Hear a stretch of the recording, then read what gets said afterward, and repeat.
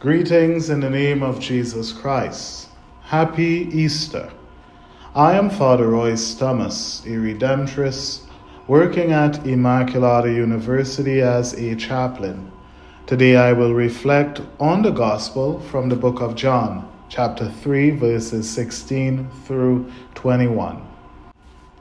God so loved the world that he gave his only begotten Son, so that everyone who believes in him might not perish, but might have eternal life. For God did not send his Son into the world to condemn the world, but that the world might be saved through him.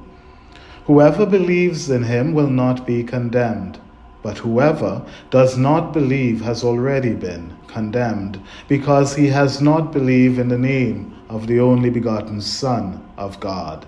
And this is the verdict, that the light came into the world, but people preferred darkness to light, because their works were evil.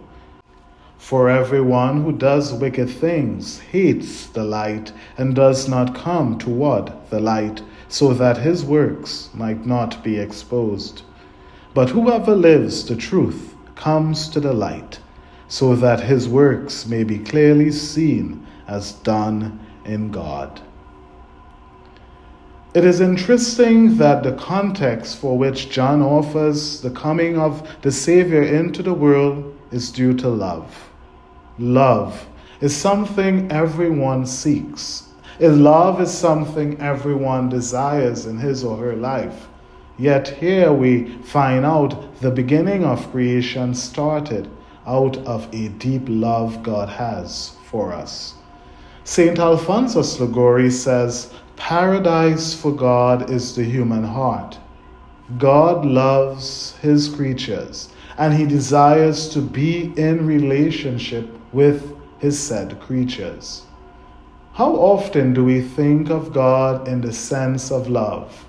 Not out of fear, obligation, or duty, not out of something we have been taught growing up, but out of a personal, deep, intimate experience of this said love poured out to us.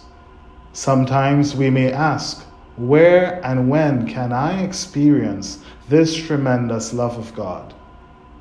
And the point to which all of us can journey to find and discover such a love poured out for us is in Jesus Christ, in his dying and in his sacrifice, in his rising again. It is here we experience this self-giving, this self-revelation to us that God desires the best for us. He desires to be in relationship with us. He desires us to choose him and to live in the light, not out of fear, but out of that same love, out of that same desire to be intimate, to be close, to be friends.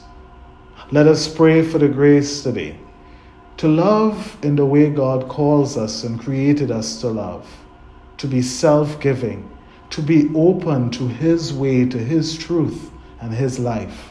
And may we experience his love, internalize his love, and live out of it. May we accept it, that we are not perfect, but the love of God remains the same.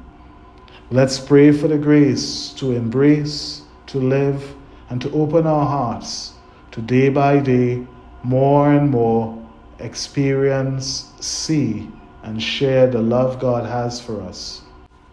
No one in this world is deserving of such a love, yet it is freely given.